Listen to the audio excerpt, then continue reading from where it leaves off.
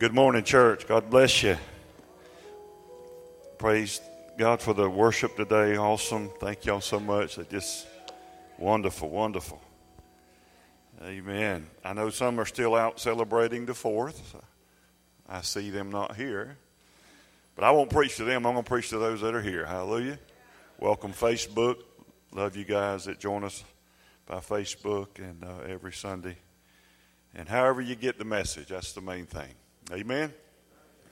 Amen. Turn over and smile at somebody. Tell them how good they're looking this morning. Tell them they smell good, too.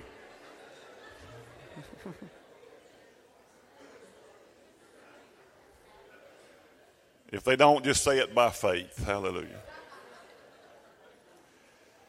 Amen. Let's look in our Bibles to two places this morning. This is actually a couple of scriptures that, a lot of people write questions to me.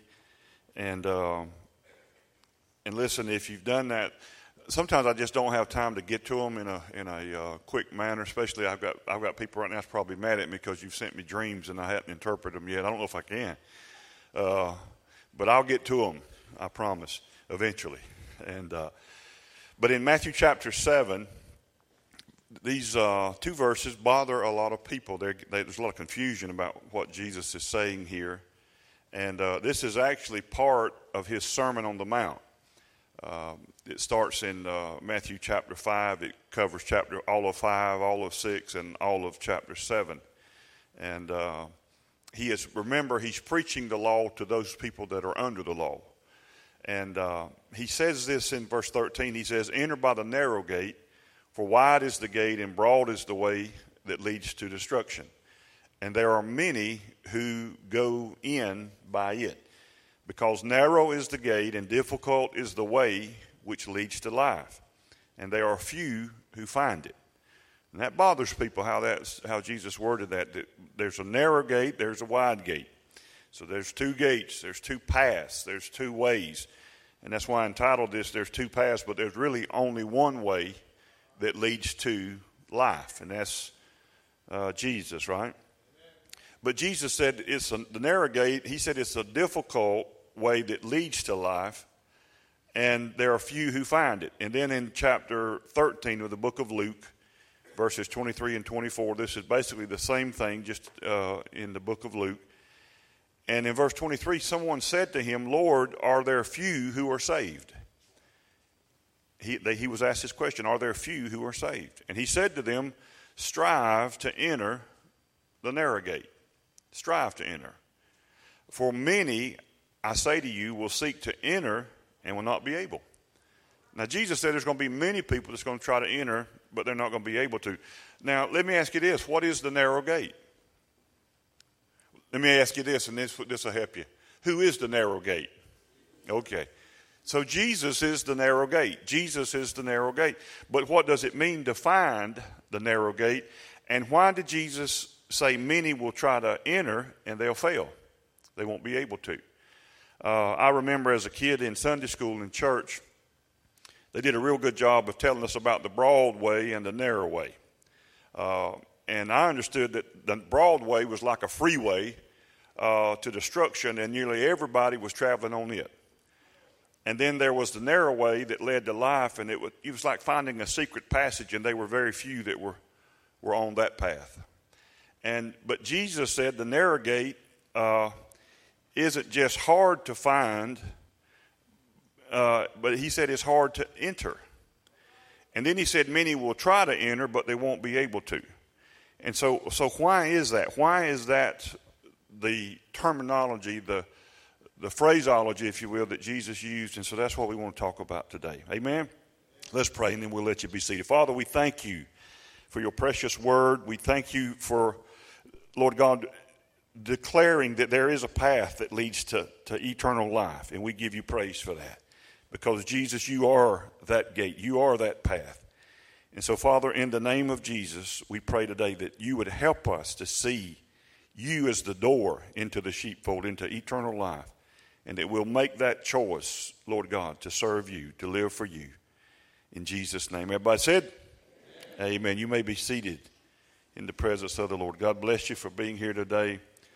The picture of this is difficult for a lot of people to get a hold of. And some people use these verses, these passages, to scare people.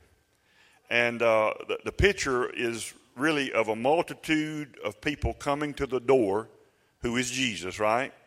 And they've heard of him, and they're wanting to enter, but they can't enter in. Now, you got to remember that when Jesus in John chapter 3, he was talking to Nicodemus. Y'all remember that story? And he comes to Jesus by night, and Jesus tells him, he says, you must be born again.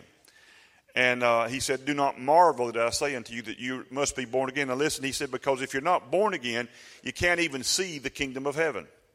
You can't even see it. Now there's a lot of things you can't see it before you are part of it. Salvation is one of those things. You really can't see it until by faith you just accept Christ. It's kind of like this. When I was growing up, your parents would say this to you. A lot of parents did. Well, you won't understand, what's going on until you have kids of your own. You ever heard that? And no matter what they said to you or anybody said to you, you really didn't get it until you had kids of your own. And then you go, I see it now. And that's the same way with grandkids. My kids think that I morphed into a whole different human being when the grandkids come along. Maybe I did. I don't know. But they're like, this is not the guy that raised us. This is a different guy. And all I can say to them now is you won't understand it until you have grandkids. And once you have grandkids, then you'll understand it. And so it's just, but Jesus was telling Nicodemus, you can't see the kingdom, Nicodemus, until you're born again. But once you're born again, you see it. And then Jesus went on to say, but you can't enter into the kingdom except by the water and by the Spirit to enter into the kingdom. So Jesus is talking about, the reason that people can't enter in. You see this picture. They're all these people are trying to enter in. They're wanting to enter in, but they can't get in. Now, you got to remember the door's Jesus. So what's going on here? Now, the reason they can't enter is because outside the door, listen to me, there's a bouncer. You ever tried to get into a club back in the day? I'm old enough that I've seen disco make 2 appearances. Hallelujah. But in a lot of club situations, maybe a bad example I don't want to think of, but that's where you really think about bouncers, You can come in. No, you can't come in. You're good looking enough to come in. No, we don't allow ugly people in here. You can't go. Whatever the deal is. But the point is there's a bouncer out there.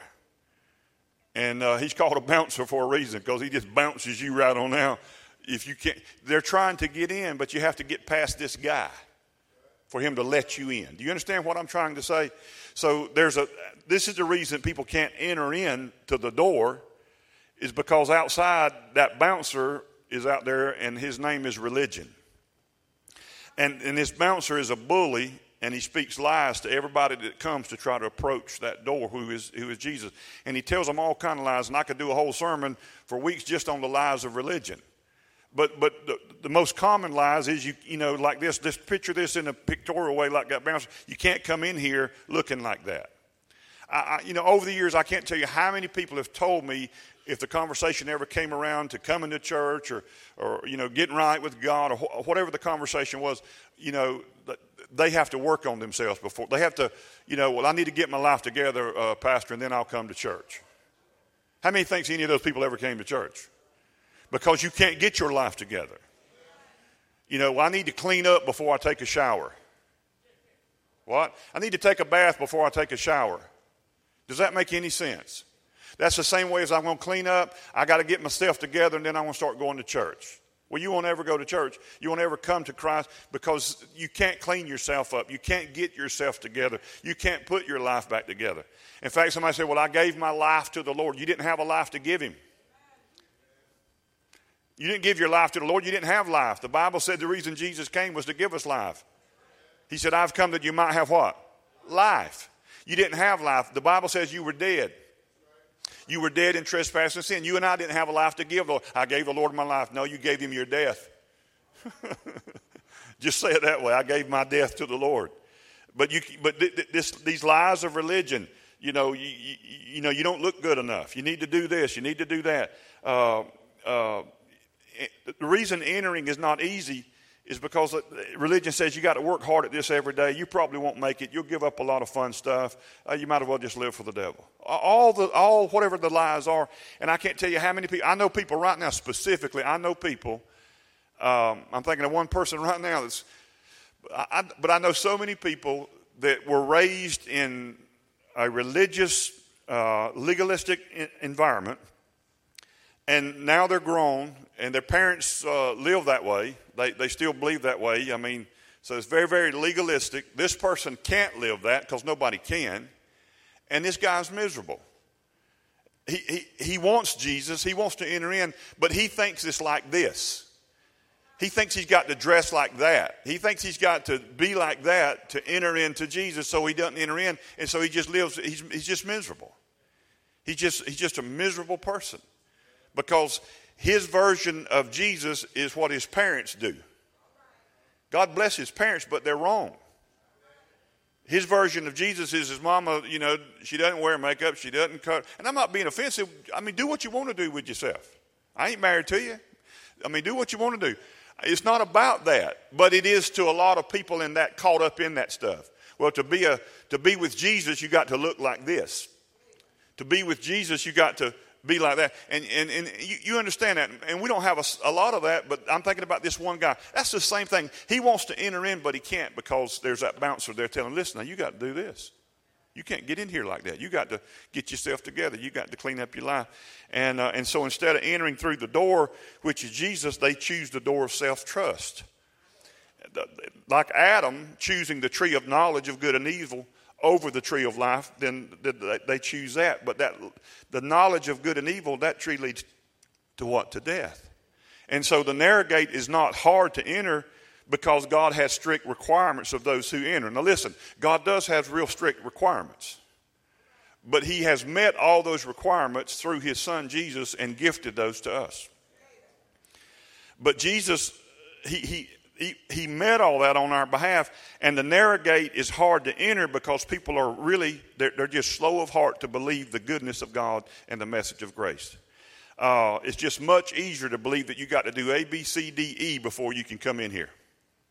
It's just much easier for the religious mind. And because people are so quick to believe that. And they'll go, well, I'm a mess. I mean, I can't approach God. Listen, it's the same thing Adam and Eve did in the garden. Okay, we really messed up here. We've lost the glory. We're naked. Come on. So we got to do something to get ourselves fixed up. So we make fig leaves. I mean, as silly as that is for Adam and Eve to make garments of fig leaves, how temporary is that? Okay?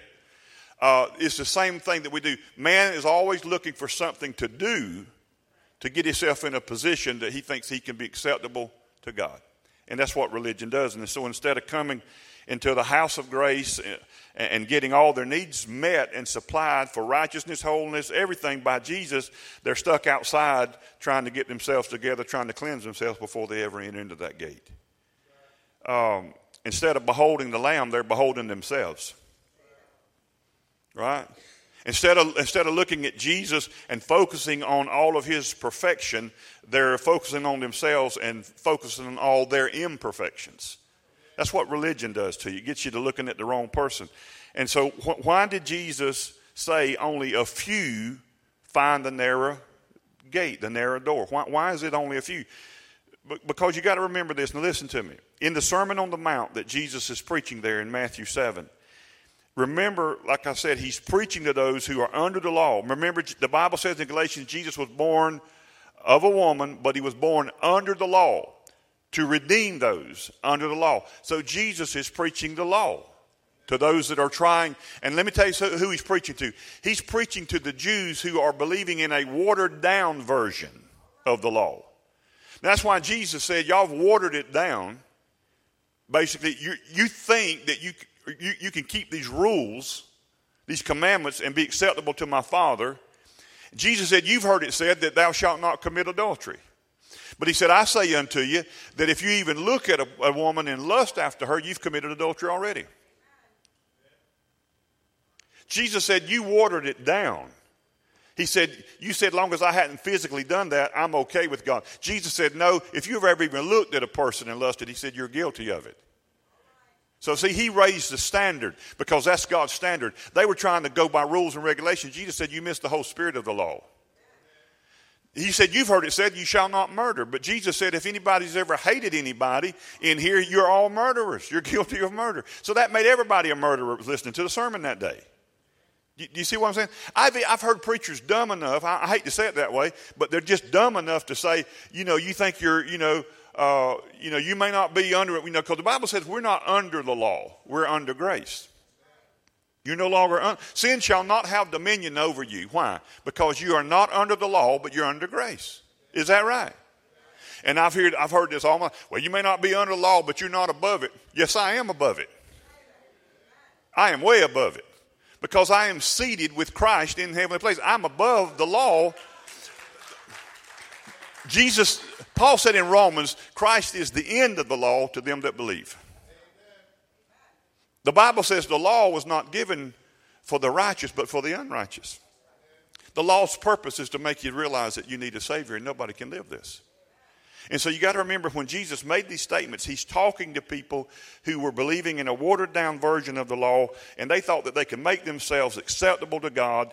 And if you believe that, then you're going to have real trouble finding the door of grace. For example, you ever heard the Pharisees? Man, if that's not the picture of the bouncers at the door, I don't know what is. The Pharisees, they never found the door. You know why? You know why people don't find the door, the narrow gate that leads in? You know why they don't find it? Because they're not looking for it. They're not looking for it. In Matthew 23 and 13, I didn't give them this, but they can throw it up fast if they want to. Matthew chapter 23, verse 13, this is what Jesus said to those guys. Now he says, but woe to you, scribes and Pharisees, hypocrites. See how nice Jesus was? And he's doing this face to face. He's not doing this on Facebook. People brave on Facebook and those hide behind them iPhones. Jesus is looking at them. Woe to you, scribes and Pharisees, hypocrites. He says, look what he says to them. For you shut up the kingdom of heaven against men. God's not shutting it up. He said, but you shut it up against men. For you neither go in yourselves, nor do you allow those who are entering to go in. That's the bully at the door. The Pharisees are standing at the door. Jesus said, you won't go in, but you're shutting up the kingdom to people that are trying to enter in. He says, it's bad enough that you won't go in, but you don't allow the other people to go in because you're throwing all these regulations and rules and tell them all what they got to do before they can enter in. So why did Jesus exhort us to strive to enter the narrow gate in Luke 13 and 24? That's what it says. It says strive to enter. I mean, how do you strive to? I thought the gate was Jesus. How do we strive to enter into Jesus? Now listen to me. Let me tell you what he's not saying. He's not saying that you strive in the flesh to overcome sin and pass the test and then you can come in. He's not saying that you conquer all your problems, get rid of all your addictions, get rid of all your sin, get rid of all your bad habits or whatever you want to call it. And then when you get all that together and get everything controlled and done and fixed up, then, I mean, you're becoming, you're your own Savior. Why do you even need Jesus then if you can do it all that? Right? So what's he saying? Strive to enter. We strive to enter the narrow gate for the same reason that Hebrews chapter 4 and verse 11 says, strive to enter into the rest of God. Remember that verse? We'll go there in a second. But listen, it takes effort. Why? Why does it take effort? Why to strive to enter the narrow gate? Why strive to enter the rest of Jesus? Because walking by faith does not come naturally to us. We walk by sight. We do not walk by faith. But walking by faith is not walking by sight. Right? And so it's the nature of the flesh to take control and make things right. Here we're back to the fig leaves again. That's the nature of flesh. I got this. I can get myself together. I can pull myself up by my bootstraps. Whatever your deal is. It takes effort to resist the flesh and allow our hearts to be established in nothing but the grace of God. Hebrews 4 and 11 says, let us labor, therefore, to enter into that rest, lest any man fall after the example of unbelief. He's talking about the Hebrews. And then in Hebrews verse 9 and 10 of chapter 4 of Hebrews, he says, there remains, therefore, a rest for who? For the people of God. For he who has entered his rest, notice this capital, his rest, has himself also ceased from his works as God did from his. All right, so why does it say that we strive to enter in, to labor to enter in? Hebrews 4:3 says, for we who have believed do what? Do enter that rest. So how do you get into that rest? By believing. Not by doing. So listen, what's the work he's talking about?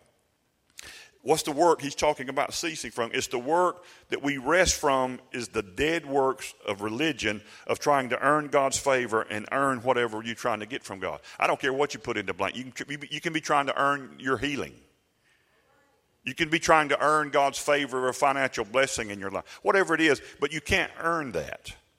And so when you read these passages in Hebrews in their context, you're going to see that he's referring to the unbelieving children of Israel.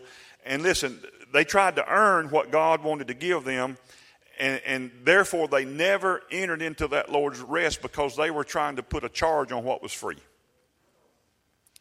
So why can we rest? Because Ephesians 1:3, listen to what it says. Blessed be the God and Father of our Lord Jesus Christ, who has blessed. Is has past tense here or future? Who has blessed us with every what? Spiritual blessing in the heavenly places in Christ. All right? Now listen to me. Either this is true or it isn't. Now, he has blessed us with every spiritual blessing. So what spiritual blessing are you seeking? Which one did God lie about? What second, third, fourth, or fifth blessing are you trying to get God to give you? See how quiet it is in our assembly? I know it messes up a bunch of your praise songs.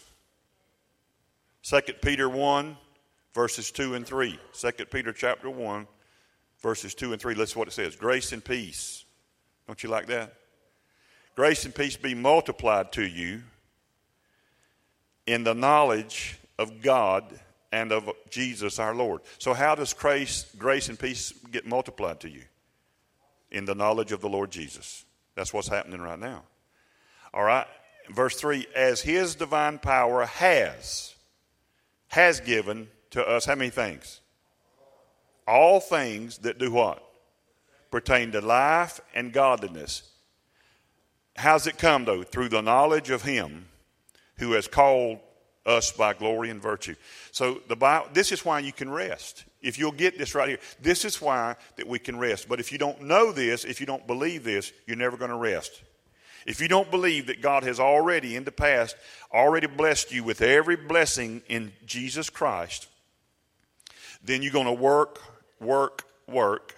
and never rest. You're going to exhaust yourself trying to get what he has already given you. Now here you go. This is going to aggravate people. None of you. So you start singing these songs. More, Lord. More. We just need more of Jesus. More of you and less of me. Lord, I pray that you increase and I decrease. All of that is a spirit of stupid. It is. It's religion. You're trying to work for what's free. You're trying to get God to give you what he already gave you. Well, where I don't feel, well, you might not feel it. Well, I don't see it. You won't see it. It's in your spirit. You talked about it this morning. It's on the inside of it. Where? In your spirit, man. That's why you must be born again. God's put everything. Listen, the Bible says you've been given the fullness of God in Christ. You have received the fullness, so what are you seeking for? What are you on a 7-day fast to get more of God for? All that's going to do is help you be skinny or whatever your deal is. But God can't give you more than he's given you. He's already given you his best and his all. And that's his son.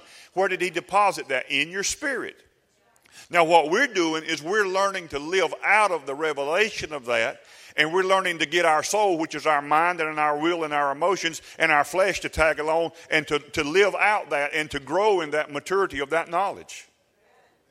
But we're not trying, my point is we're not trying to get God. Listen, there's no deficit in you. There's no deficiency in you. There's no lack in you. You don't lack for anything. God didn't, give like his favorite kid, a whole lot of stuff, and then you didn't hardly get anything. And God doesn't have stuff like this. That's all lies of religion. But I'm telling you, most of the church believes that. So they're trying to seek God for these things. They're trying to get God to give them what he's already given them. Well, Lord, I just pray you'd pour out your Spirit. He says, I already have. You ever read Acts 2? God, we just pray today for an open heaven in this service. We just pray the heavens will be open and you will pour out of your Spirit on all us gathered in here, because we all dumb as a brick and have never read your book, and we don't even know what. At least when you leave, you don't have to worry what I really was trying to say. I'm not trying to be mean. I'm just telling you, you have to shake people up, man. Isaiah 64:1, oh God, that thou would rend down the heavens and come. That's great, man, for Isaiah. That was wonderful. Because at that point, when he's prophesying it, God hadn't done it. But when Jesus got baptized, God ripped the heavens open, spoke audibly. God became flesh and was walking among people. He's already ripped the heavens open. He's already come down. He's not going to do it again. No matter how many prayer meetings and emphasis you have. Oh, God, pour out your Spirit on us. He's already poured it out. More, Lord, more. He can't give you any more. They don't even believe this. He can't give you any more. See, you're going by what you feel instead of what the Word says. You got to learn to live by the Word of God. So, hey, man, I was that guy, and I got a lot of mercy. I was that guy for decades. I would fast and pray for the anointing. Oh, God, please. I'd dig holes in the carpet, and I would fast and pray. I remember one time when I first started preaching, me and my wife lived in a little 2-bedroom apartment, man, we were renting, and man, and I was just starting to preach, and like sometimes on Sunday after Sunday, my pastor would look at me, and I was just green as a gourd, man, just getting started. He said, Dale, I want you to preach tonight. Man, and once he said that, man, my face, I wouldn't go eat with him after church. I'd go straight home. I'd get my Bible, and I'd literally lay on the floor, and I would pray up to 6 o'clock, which service time. I'd beg God to send an angel with the sermon, already kind of wrote out for me to hand to me kind of deal almost. I mean, I want God to give me the word, and I remember one time, I was doing that, and I wouldn't. And the kids were little babies, and I would just, want her to keep them out of my place of prayer, and keep them quiet. And I'm there trying to seek God. I'm the man of God, trying. And I remember one time she looked in there, and I was laying on the floor on an old brown dirty carpet that was in there, and and she said, "If it's going to be like this, I don't know if I'm going to be able to take it." And she said that and shut the door, And I'm thinking, well, that was mean. I'm the man of God. I'm in here trying to get a word from the Lord. She told me, if it's going to be like this, being a preacher's wife, I don't think I'm going to be able to take this. God was like, I can't take it either. I mean, what was I doing? I was striving, but not in a good way. I wasn't resting at all. It was all on me. And I never knew that the Bible said that you have received an anointing. That when you got born again, you received the anointed one. How can you not be anointed? You've received and it says 3 times in the New Testament, we have received, not will receive if you pray and fast, the anointing. You need not that any man teach. You've received the anointing of the Holy One. So now here's my prayers. They're so different now as a preacher. Man, I used to every Sunday morning, I'd be, oh, God, would you please let your anointing come today? It was so stupid. But I was sincerely stupid. I was sincere. I meant it. I thought that's how it came. And so now, and I know this really, people aggravate, and they misunderstand what I'm saying. I'm not saying you shouldn't spend time with God. I'm sure not saying you don't have to spend time with God. I mean, as far as, I even hate the word have to. That'd be like saying, well, you have to spend time with your wife. What if I came to somebody and said, brother, listen, man, can I just ask you to pray with me about something? Sure, Pastor Dale. Just pray that I'll want to spend time with Jill. Just pray that I'll discipline myself to spend time with her, to be intimate with her, Just pray, man. I'm having a tough time. What would you think about that kind of prayer request? Come on now, be honest. What would you think about that kind of prayer request? What would you say? You would say that he doesn't love his wife. So you think I have to spend time with her? No, I get to. It's all get to. You have to go to church? No, I get to. Did you have to come today? No, I got to come today. Do you have to preach today? Do you feel like preaching after being on vacation for a week? Yeah, I get to. I love doing this. I love doing this. I get to. So if you're in a have to, you're in religion. If there's any kind of strain or stress or spear in your back, you're in religion, man. You're missing something really special. I get to. I get to. This ain't a have to. This is get to. And the rest that comes with that. So this morning when I went to prayer, yeah, I prayed before I got up here. I got sense. I mean, I'm not standing in my own strength. God will do anything. But I just said, Father, my prayers are so different now. Father, I thank you for the anointing that you've placed on the inside of me. I'm serious. This is what I pray. I prayed it this morning. God, I thank you for the anointing that's on the inside of me. My prayer, I pray today that you would cause me to yield and help me to yield to that anointing that you've put on the inside of me. Let that anointing flow out of me unobstructed, unhindered. Let that anointing flow today. Let your word go forth. That's my prayer now. So I don't have to spend all those hours, oh, God, please anoint me down. And then if I fasted like 3 or 4 or 5 days, and I've done that, I just fast. There was so many, just say, I don't want to exaggerate anything, long time, months and months and months, where I didn't even ever go to the pulpit unless I'd fasted at least 24 hours. Is there something wrong with fasting? Absolutely not, if you know why you're doing it.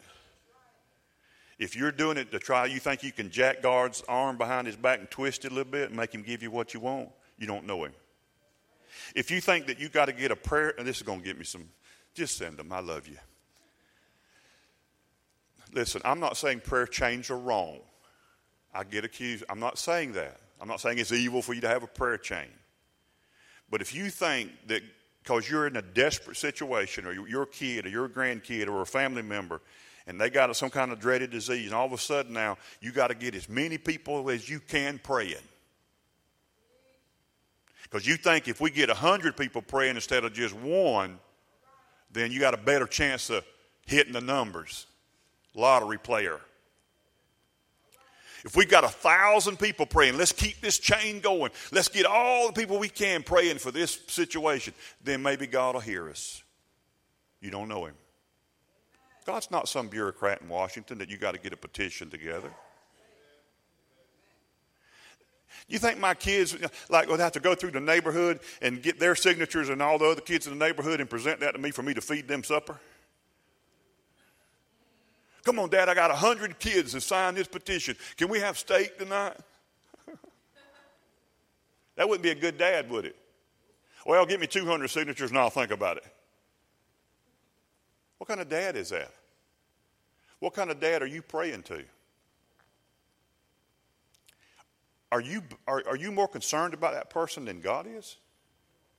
Do you have more compassion for that person that is suffering of cancer than God does? Do you think you got to convince God to care? Who are you talking to, man?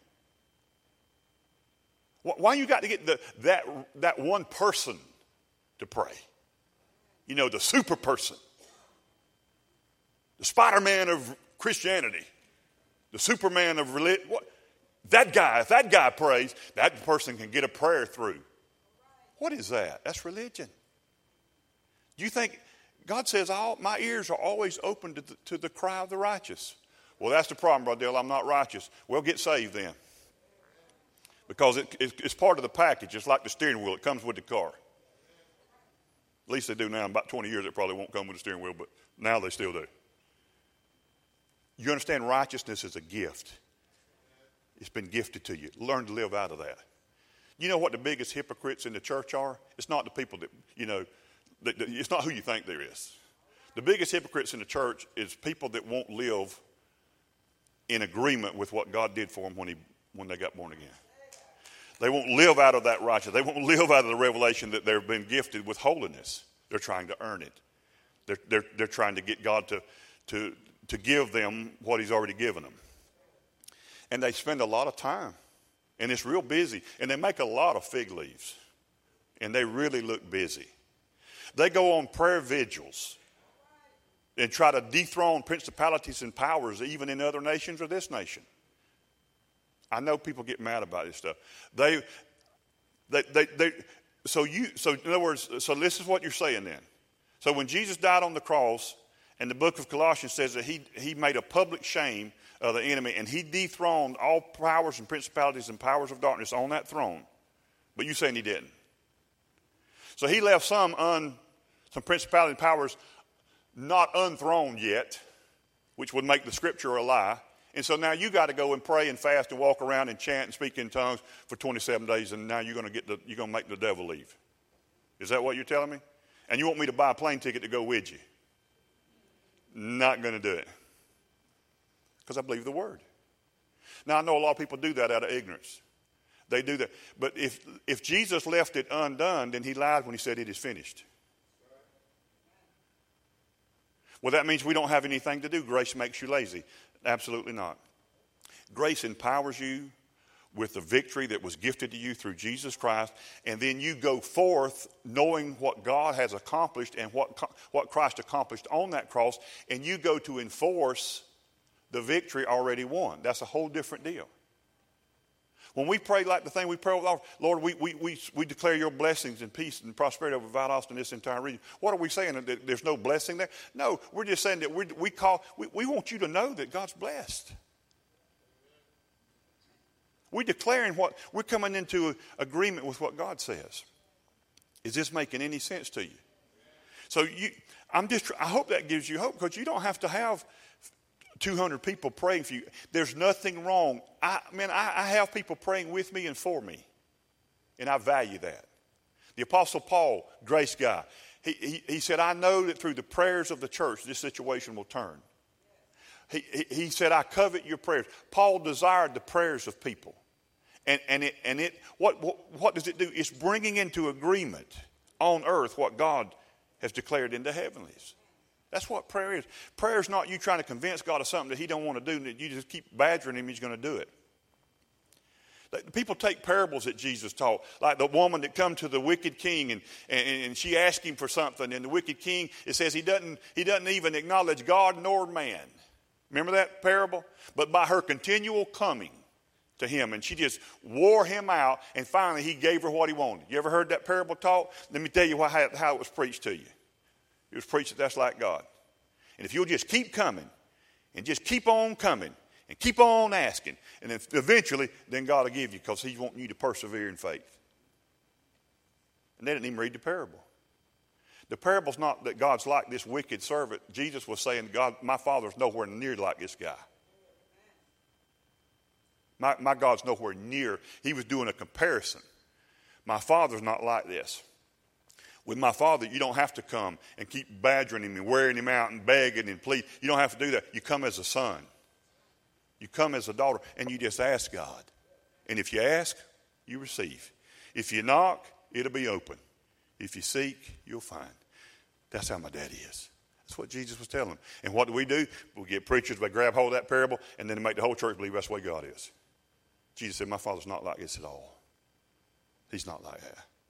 So you don't have to get 100 signatures. You don't have to have 1,000 people in a prayer chain to pray for you to get your prayer answered.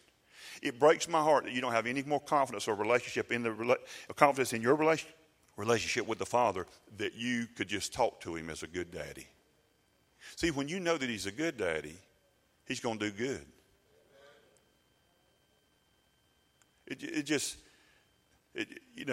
You rest in that. I remember my kids were growing up, and you had all these people, in the vans, dealing, offering candy to the kids to get in the van and steal them and do whatever deal with them, I was so scared if my kids didn't even go to school. Just worried all the time, just worried and stuff. But you got to come to a place of rest in God. religion will just keep you working and labor. If God's giving you the fullness, that's why we can rest, because every spiritual blessing has been given and granted to us in Christ Jesus. Now, what happens to us is we come to the revelation, and us, it's just like God gave it to us. Brother Dale, people, so over these years, Pastor Dale, would you pray for my husband to get saved? I tell you, he just really needs salvation. I just pray that God will save him, that this will be his time. Okay, so let me say this. Listen to me. So do you think that God's got a date circled on the calendar for your husband to get saved?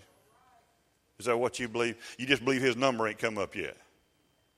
Or you don't believe that God's put the screws to him tight enough yet to make him hurt and holler, oi, and ouch, enough that he'll turn to Jesus? Is that what you're thinking? You want God to rough him up a little bit. Is that what you want? You want God to give him a little attitude adjustment, kind of beat him down a little bit, put him in the hospital where he can read the Bible? Let's define what it is. When do you think that God saved your husband? As far as saving, it made the price paid. When did that happen? I'm just going to sit down. Y'all making me tired. It's going to take a while. It's like eating possum. The more you chew it, the bigger it's getting. I've never eaten possum. That was just a...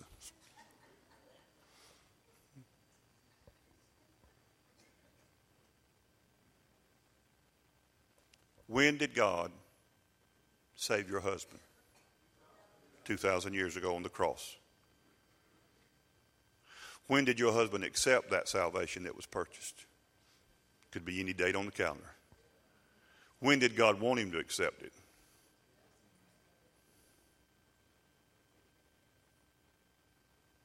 We're not waiting on God, y'all. We're not waiting on God to decide to save your husband. God's already saved him.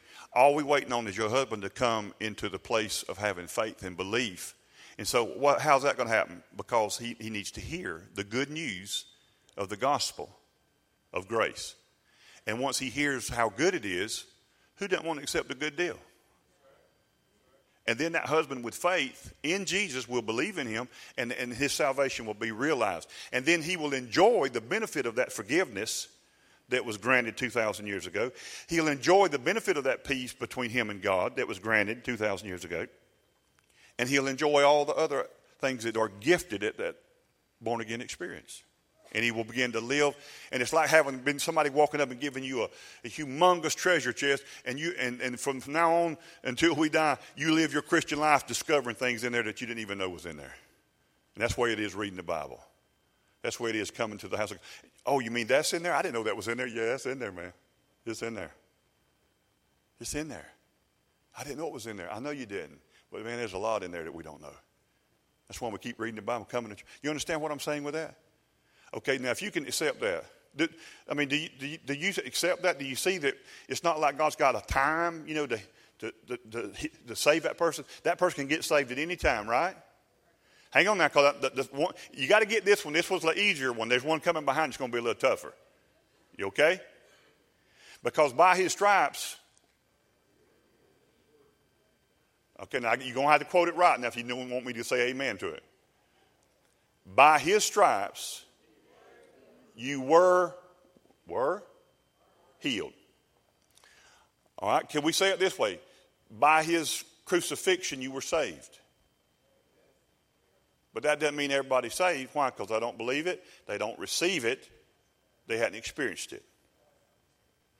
But it was already accomplished. Now hang on, this one's a little tougher for people. This one don't go down so great. Listen. So if on that cross Jesus paid for your sin, your salvation, he also said, I paid for something else. By my stripes you were healed. You were healed. When were I healed? 2,000 years ago. When did you receive your healing? Could be last week. Could be next month. You could not need a healing today. But listen now. You're not waiting on God to heal you. God don't have a super duper day on the calendar. This is your day. I'm glad you came today because this is your day. you know, and all that stuff that goes on, all that stuff's that's just man messing around. They make you believe it's your day. Why is it? It is your day. Today is the day of salvation. And you know what tomorrow will be? Tomorrow will be today. It'll be today is the day of salvation. Y'all read Hebrews? Today is the day of salvation. Oh, today? Yeah. And tomorrow will be today. So today is salvation includes, sozo, includes forgiveness of sin, healing of your diseases, and deliverance of all torment. That's a fact, and I ain't got time to break all that's a fact what that word means. But in today's Americanized church, we have diluted it to just mean one thing: salvation, forgiveness of sin. So we're only getting 1/3 of what was paid. Why? Because God cut back 2/3? No. God's in a spiritual recession? No. Because we have become ignorant of what God accomplished. Now this one goes down really tough. It's really difficult because salvation. Jesus, remember the guy that Jesus was preaching, remember that? And the disciples had this guy that was paralyzed, and they wanted to get him there to get him healed, right? And so they got him on the cot, and they go up on the roof because the crowd won't let them through, and they tear the guy's roof large enough a hole in it to lower the guy down with ropes and a gurney, right? Remember that story? Reach over and tell your neighbor that story. Some of them don't remember. I'll have to wait for y'all. No. Listen. Why did they bring the guy? What was they wanting? Healed, obviously. So Jesus is preaching. They start tearing the roof off, stuff's falling in. I mean, so you got to quit preaching, right? So they lower the guy in, and Jesus looks at him lying there, and this is what he says. Listen, man, your sins are forgiven you. Your sins, personal, not will be, if you repent, confess, ask me. None of that. Now, this guy hadn't opened his mouth. This guy ain't said boo. Jesus pronounced to him, your sins are already forgiven you. We got two personal pronouns in there. Your sins are forgiven you. And you ain't even asked me because you don't have to, because I don't need your permission to forgive you.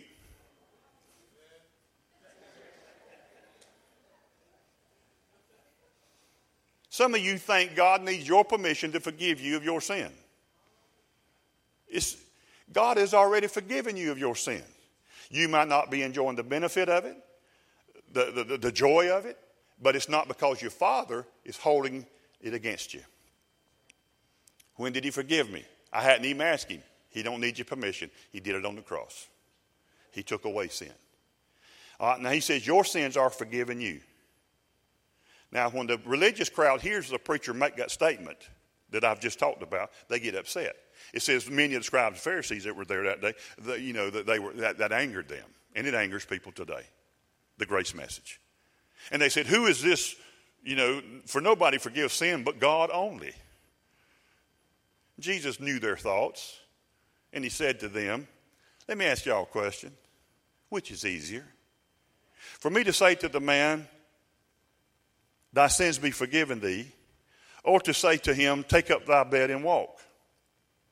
But so that you'll know, and I'm paraphrasing it, so that you'll know that this ain't just a man here talking, but this is God. Because you said right that only God can forgive sins, but I am God, and I am Emmanuel, which means God with us. I am God in the flesh. Because I am God, I have the power to forgive sin. But which is easier? For you to say, man, take up thy bed and walk, or thy sins be forgiven. Jesus said, obviously, it's just easier. He said, but so you'll know that the Son of Man hath power on earth to forgive sins. I say unto this man, take up thy bed and walk. And immediately this man got up. Now, which is easier? Is it easier to get people to believe that their sins can be forgiven and receive salvation? Or is it easier to get them to believe that by his stripes you are healed and to receive their healing? It is much easier on the salvation side. It's easier. Easier. That don't mean God don't want to do it. We got a lot of people that suffer, diseases, cancers, all kind of things. And there's been times, man, I've been healed so many times, and there's been times I hadn't been. But it wasn't on God. God's not trying to teach me something. God don't give nobody cancer to try to get them to come to church. God don't drown people to try to get them to straighten up. God don't kill people. He don't send hurricanes, tornadoes, disasters, earthquakes, or any other thing to try to get people to get right with God. He's already done all he's going to do, and he's finished, and he sent his son to love and declare and to show forth grace. Jesus came full of grace and truth. And that's all he's going to do, and he's not going to do anymore. His works are finished before the foundation of the world, the Bible says. This is not an afterthought with God. God's not coming with another plan. This is it. Now, men make a lot of dumb decisions, and they go through all kind of problems because they made wrong choices. But it is not God punishing them. This really bothers people. I wrote a blog about it years ago. It's on my website, daleyoung.net. Read it. It'll bless you. We are unpunishable by God. I feel like I'm going through it. God's not punishing you. You're punishing yourself. You stuck your own fingers in the fan. Don't blame it on God. And don't sue the fan maker because they put blades on the fan. You made a bad decision. And you're suffering. And you're hurting for it. And people that love you watching you hurt are hurting because you're hurting. But God is not behind it. God's not in control. Well, I know the Lord's in control. He is not in control. He's in charge but not in control. God don't want babies raped, murdered, people killed, thugged. God don't want any of that happening on this earth. He said, I want it on earth like it is in heaven. So you pray. Pray. Walk that life out. I desire on earth like it is in heaven. Pray that my will is done on earth. Not because my will's not always done on earth. It's not my will that any should perish, but all should come to repentance. I want everybody to come to where they change their mind. Repent means change your mind the way you think about me. You've been lied to by that bouncer at that door. And he told you, straight is the gate, narrow is the way, few there be that find it. And he tried to scare you with those verses. The only person at the door trying to keep you out is the Pharisees. It's religion. And they're lying to you about who God is and how God is. That's why it's a straight and narrow gate. Well, when it comes to eternal life, I mean, God's very narrow-minded. It's Jesus only. Jesus said, I am the way. He is the way. There's not another way. Well, there's many ways that all lead. No, there's not. Sorry. Thanks for playing. You're wrong. There's not many ways. There's not many trails that all lead to the same top of the mountain. You're not going through Mohammed. You're not going to get there by Islam. You're not going to get there by you're not getting there through any other religious thing. There is one mediator between man and God, and that is the man Christ Jesus. There is one way to the Father. Somebody says, well, the goal of Christianity is heaven. The goal of Christianity is not heaven. Jesus said, I am the way, the truth, and the life. Listen to the rest of the verse. For no man cometh unto the what? Unto the Father except by. So the goal is the Father. Heaven is not some amusement park that you choose to go to or not.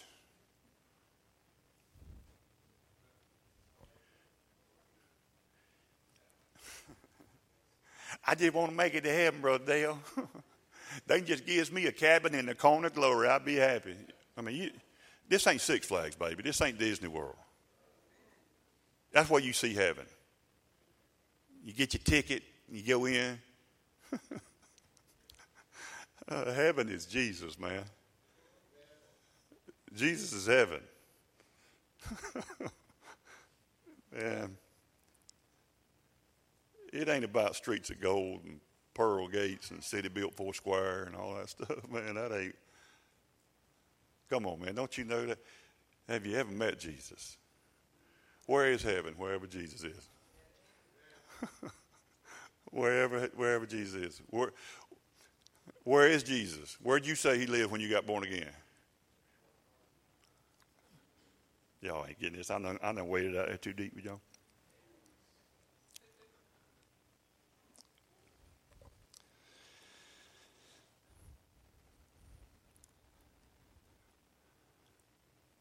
Why is Jesus the only way to heaven? Why is he? Because he is heaven.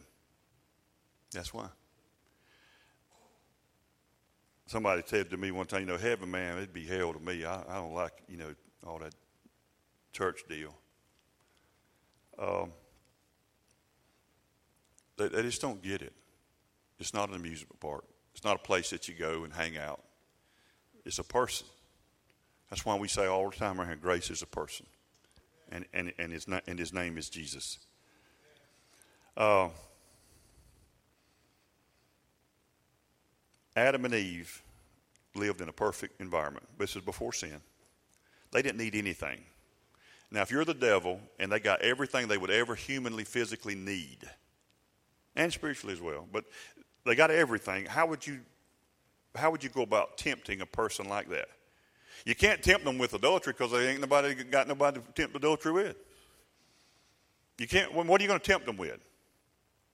So if you're Satan and you're trying to tempt these people, what are you going to tempt them with? This is the lie that Satan used. There's a deficiency in you. You don't have everything you need. What God said is not true. And you need to do something physically. You need to do something. You need to eat of this fruit. And if you do something, then you'll get something. So in other words, Satan's lie that worked so well in the garden, and it still works so well today with most of the church, is you're lacking something. So we sing these things, more of you, Lord. We just need more of you. Lord, I pray that you'll, that I'll decrease and you'll increase. Are you saying that you got to decrease before God can increase? That's like saying the moon has to turn out its light before the sun can come up in the morning. Do you realize that so many days when the sun comes up, the moon is still setting up there in the sky? You have to look real hard a lot of times. You just miss it. Because why? Because the brightness of the sun so exceeds. The moon is simply a reflection of the sun. Are you with me? So this whole thing that we get caught up in religion, God don't want you to decrease. He just wants you to manifest that light. You ever think, I was thinking about this week, that verse that says, every knee shall bow, every tongue shall confess. In the end, every knee shall bow, every tongue shall confess. Let me ask you this. What do you see when you hear that verse? What kind of image goes to your mind? When I was growing up in church, they would quote that verse, and it was something like this. I always saw God's angels standing there with like M16s or something, and people coming up at the judgment, and they're like, bow your knee, bow your head, get on your knees. But the Bible says, every knee shall bow, and every tongue shall confess that he is Lord. So is God forcing people to do that? Because the Apostle Paul said in Romans 10 that how you get saved is say Jesus is Lord. But that ain't what Jesus said about it. When he quoted the Old Testament prophet that said every knee shall bow and every tongue shall confess that he is Lord. So which one's right? Paul or Jesus? They're both right. And they're not at odds. Let me ask you this. If you walked outside today and you look up at the sun, what are you going to do with your eyes? You're going to squint your eyes. It's going to be automatic, right? No lessons needed. No one has to be taught a course on. Now, when you look at the sun, do this. It comes automatically regardless of the age of the person. Is that right? I'm trying to make a point. Is that right? That's how it's going to be when people behold the Lord. Every knee shall bow and every tongue shall confess. Because they have to, because they're forced to, because they're put at the point of a spear? No. Because just like when you look at the sun, your eyes automatically squint because of the brightness of that light. When you stand in the glory and the presence of Almighty God, nobody's going to have to tell you that's God. And every knee will bow and every tongue will confess that he is truly the Lord. Now, that don't mean all them folk going to heaven. But they're going to recognize that is the God of the ages. And in his glory and in his splendor. And so that's what you got to see with the grace of God. Satan told them, hey, man, you're not complete. You need something else. And they believe that lie. I'm ending with this. The narrow gate is hard to enter because our flesh, our own sight, our own mental understanding has trouble receiving the grace message. Our flesh wants to follow Adam. But if you follow Adam and start making your fig leaves, man, your nakedness is still going to be there. And you're going to be really busy trying to get a God who already accepts you just as you are to accept you. we can only enter the narrow gate by one thing, and that's called faith. A lot of people are like Adam, man, I got this, I'll handle this myself, I'll get myself together, I got this, I'll handle this, I'll make my own fig leaves, I'll save my own self. Man, DIY Christianity is killing you. There is no do-it-yourself. That's why Jesus came, because we couldn't. We can only enter the narrow gate by faith in a person. And what we all got to say is what I said to the Lord many years ago. Lord, I don't got this. I don't got this at all. And when you just declare that, Lord, I need you, then what happens is you receive what's already been freely given. You receive his grace. You abide in that restful place in Jesus. And then Jesus has got this. And if you choose that, then the result of that is life. Now, I hadn't talked on this subject, and I'm not going to do it today, but it's really gaining momentum, has been for quite a number of years because of certain folk. And that's inclusionism, where everybody's already saved, they just don't know it, and everybody's going to heaven. And these verses I read today are telling you that's just not the way it is. There's a broad path, and there's a narrow path. There's a wide gate, there's a narrow gate. Now, everybody that goes on this other way, that's destruction. Everybody goes through this gate, which is Jesus, that's life. That's the reality. Now, there's going to be people that's going to find it, and there's going to be people not going to find it. Most people that are not finding it are not looking for it. They're trying to save themselves like the Pharisees. Well, I'm good enough, I don't need it. Don't need church, don't need God, don't need anything. I don't need it. Religion is a crutch for the weak-minded. All those things that people say. Hey, man, a lot of people on the path with you. But the truth is that Jesus is the life. He's the way, he is the truth, and he's the life. And to enter into that and experience that, you got to come through him, because he's the only one that's paid the price. There's no other religion in the world that said a guy came and died and he credited your account with his sacrifice. All other religions say you sacrifice and you crawl and you beg and you plead and you cut yourself and you do all these things, and then maybe God will accept you.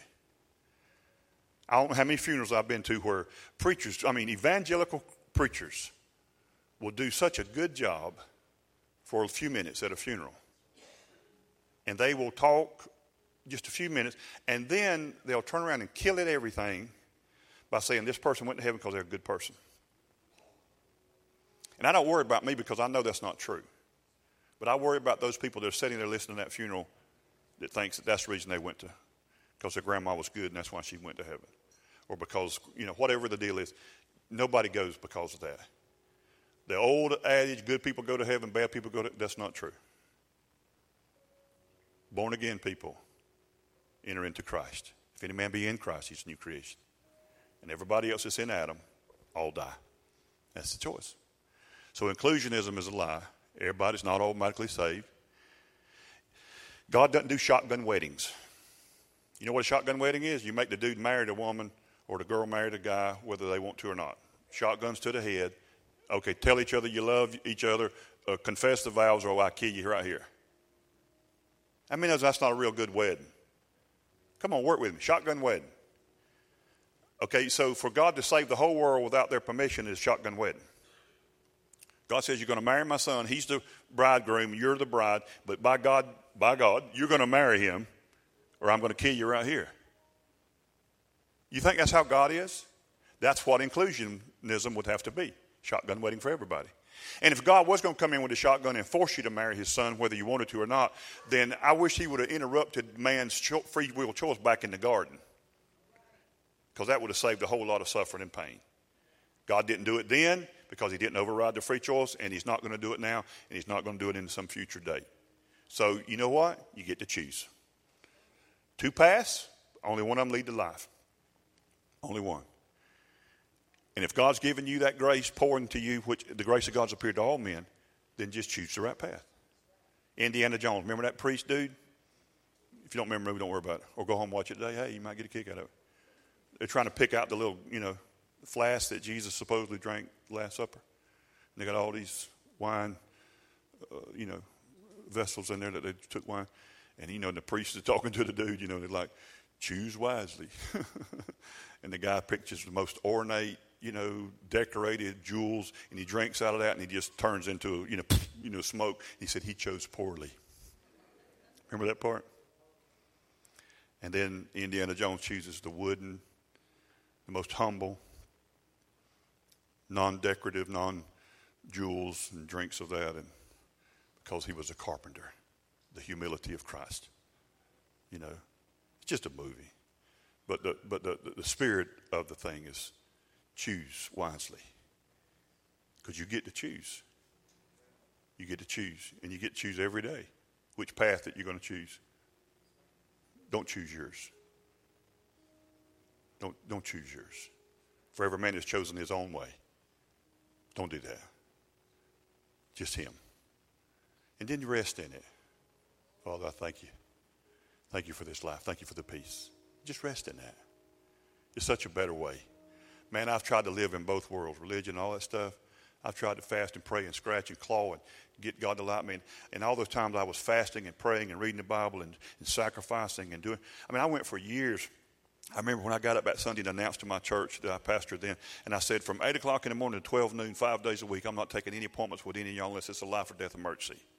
And I'm going to be in my prayer cabin, and I'm going to be there down there every morning, and I'm not coming out until 12 every day. I'm going to be there praying from daylight until 12. And I remember the congregation stood and applauded. They were like, and man, I felt like, oh, glory to God. And I did it.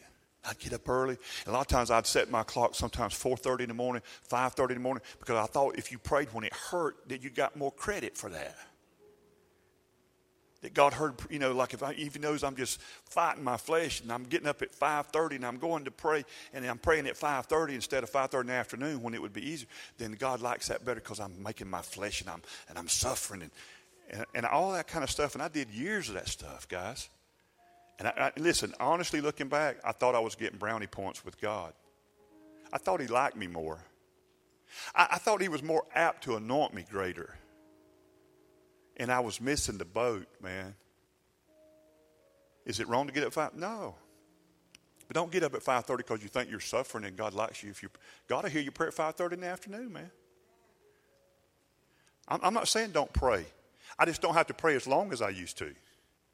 Because I don't have to, clear the deck of all the sin I've ever committed. I don't have to do all that stuff no more. I just thank God for Jesus. And I just get right on the business with Papa. And I talk about what's current. You know what I'm saying? And I'm not trying to save myself. And I rest in that. Lord, thank you for the anointing. Thank you for your presence. When I'm headed out to work and doing things, I say, Lord, I thank you for the favor that's on my life. That's from you.